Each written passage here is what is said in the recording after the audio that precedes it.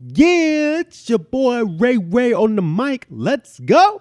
Mic check, mic check. Welcome to On the Mic with Ray White, where we share life lessons, encourage self-reflection, and equip you to take action. My name is Ray White, and I am juiced that you're taking time to listen to this episode today. And this episode is a segment of Thinking Out Loud. We're going to diving into the question, is there a Black agenda? And what is that, really? Stay tuned and let's talk about it real quick. Me and my family were traveling through the library, and, every once in a while I'm perusing through the social sciences and the political space of the library, the nonfiction section, because I rarely read fiction books. We'll get to that one day. But I'm all about the science, social sciences, the political sciences space.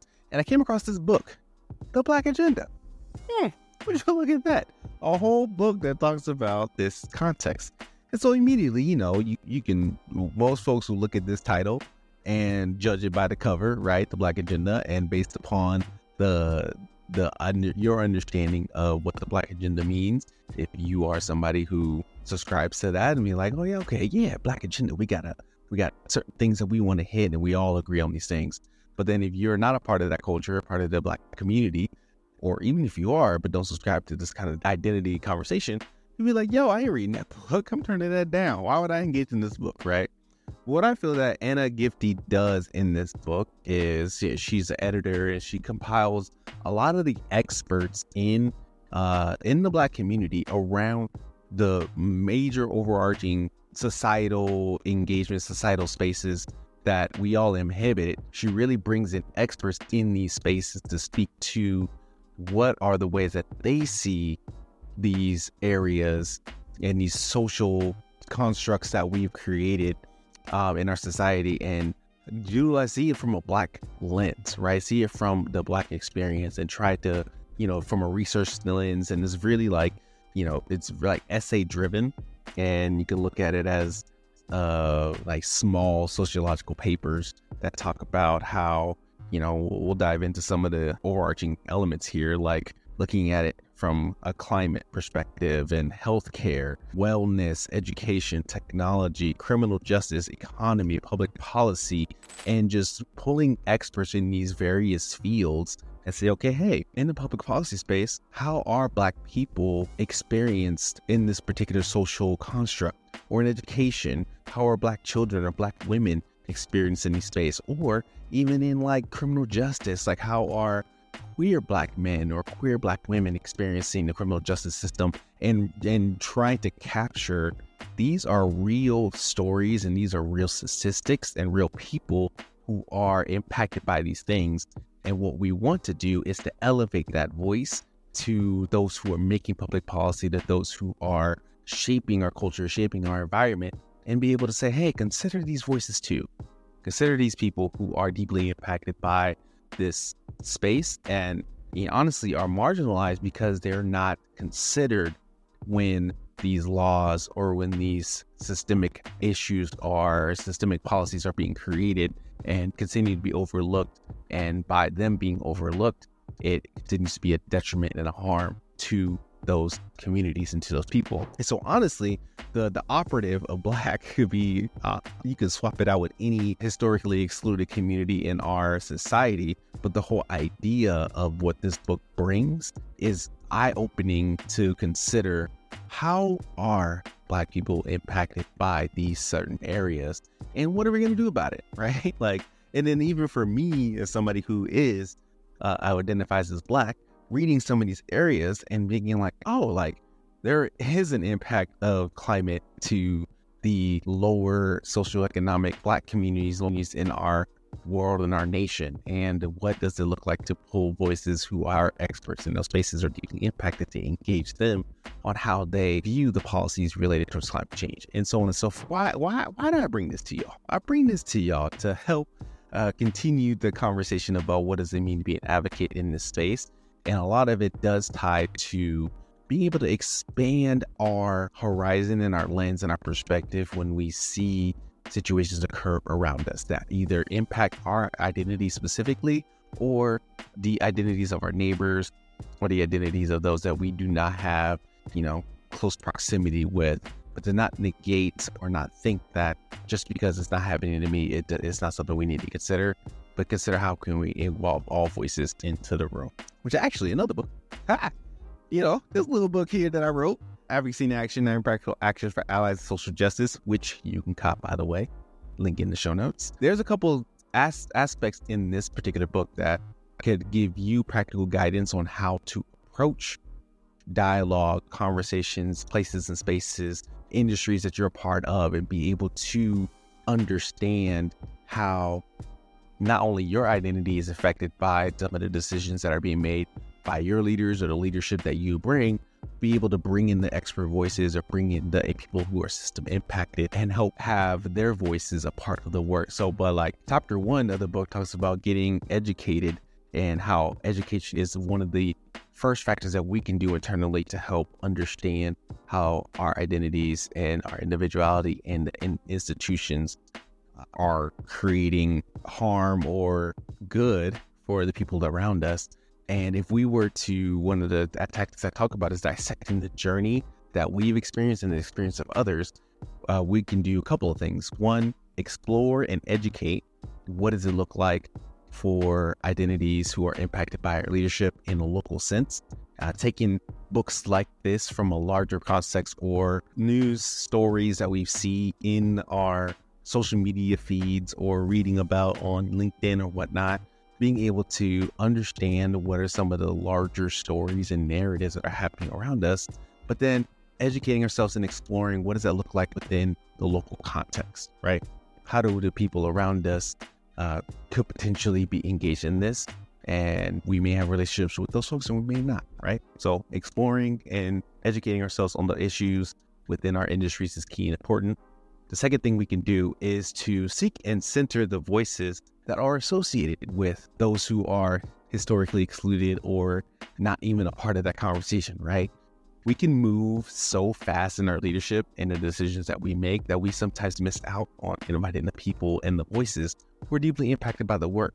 And one of the things that I love to see done in some of the work that I've done with some of the clients is create spaces, whether facilitating conversations or even looking at some of the positions of power that we are creating and asking ourselves, how are we inviting those that we're looking to serve within this space? So if you're a nonprofit leader and you're creating a board structure that is looking to serve a particular population, how are you creating a space on your board of directors that is a specific seat for those individuals that you're looking to impact? So you're not just having these quote unquote people who are high in socioeconomic status, who are wealthy, who are in upper middle class, for this example, but you don't have any voices or anybody who's closely in proximity to the types of services that you're providing and the people who need that particular service. They're not in positions of power to speak into what decisions are being made and how it's going to impact the global majority that you're looking to serve, right? And that can happen from a power perspective. That can also happen in just creating spaces for more that dialogue is happening, and then you could funnel up that feedback. But as long as you are seeking and you're centering those voices in the journey that you're creating to understand the context that you are learning and educating through your exploration is important. And then the last thing is just to challenge your own assumptions, right? Challenge the assumptions when you look at books like this, like The Black Agenda. Oh, that must not be for me, right? If you're not Black. Or even if you are Black and you think like, oh, what? The Black Agenda? That's the agenda in my agenda.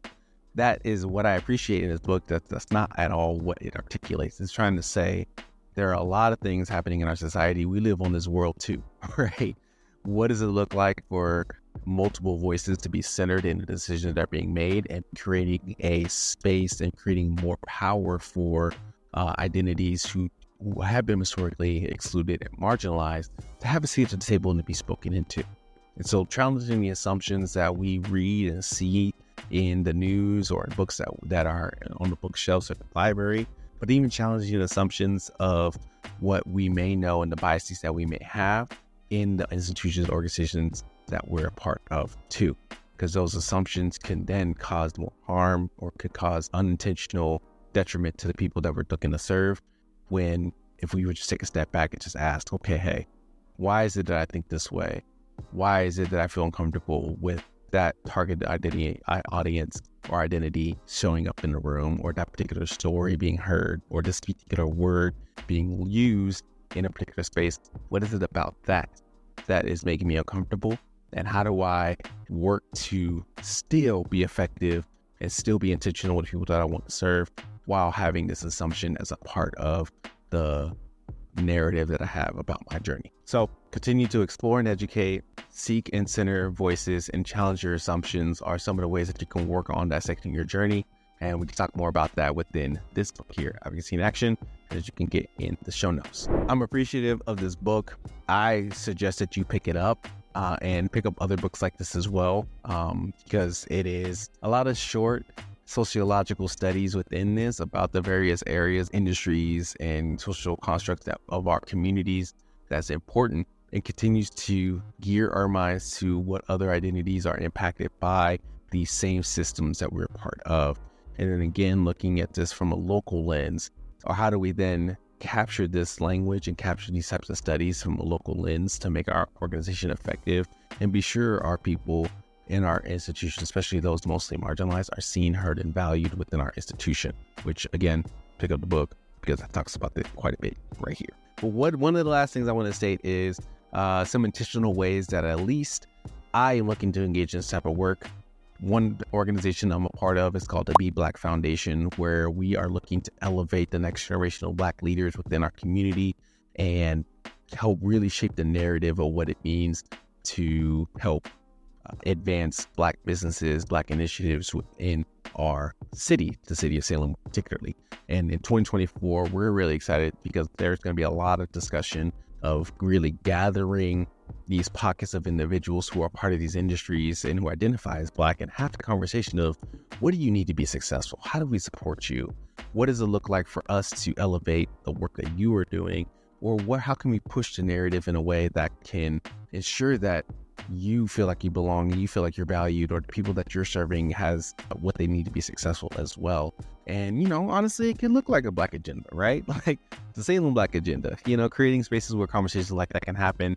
If you are Salem and if you identify as Black and interested in those types of discussions and conversations happening this year, well, I'll put that link in the show notes, as well as the type of conversations we'd like to have. And I probably will come back on the podcast and share even more what that ongoing discussions of what that looks like, and be a part of that kind of conversation as well, because we want to elevate. We want to create more spaces where people feel like they belong and thrive, especially if the identities that I check off as Black male in Salem, right? Like looking at the Black Salem experience, and if we're here, how do we continue to provide it for the best for us and for the next generation? And when we create spaces where we thrive, we also, by byproduct, create a opportunity for other identities to feel like they belong and thrive too.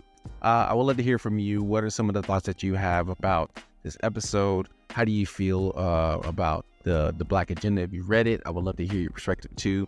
And even for this segment as well, like looking to do more of these types of segments where we break down, or at least do some reflective studies on the books that we are reading, and how that impacts the way that we lead, and what you could do about it, and how can you get engaged and get involved too.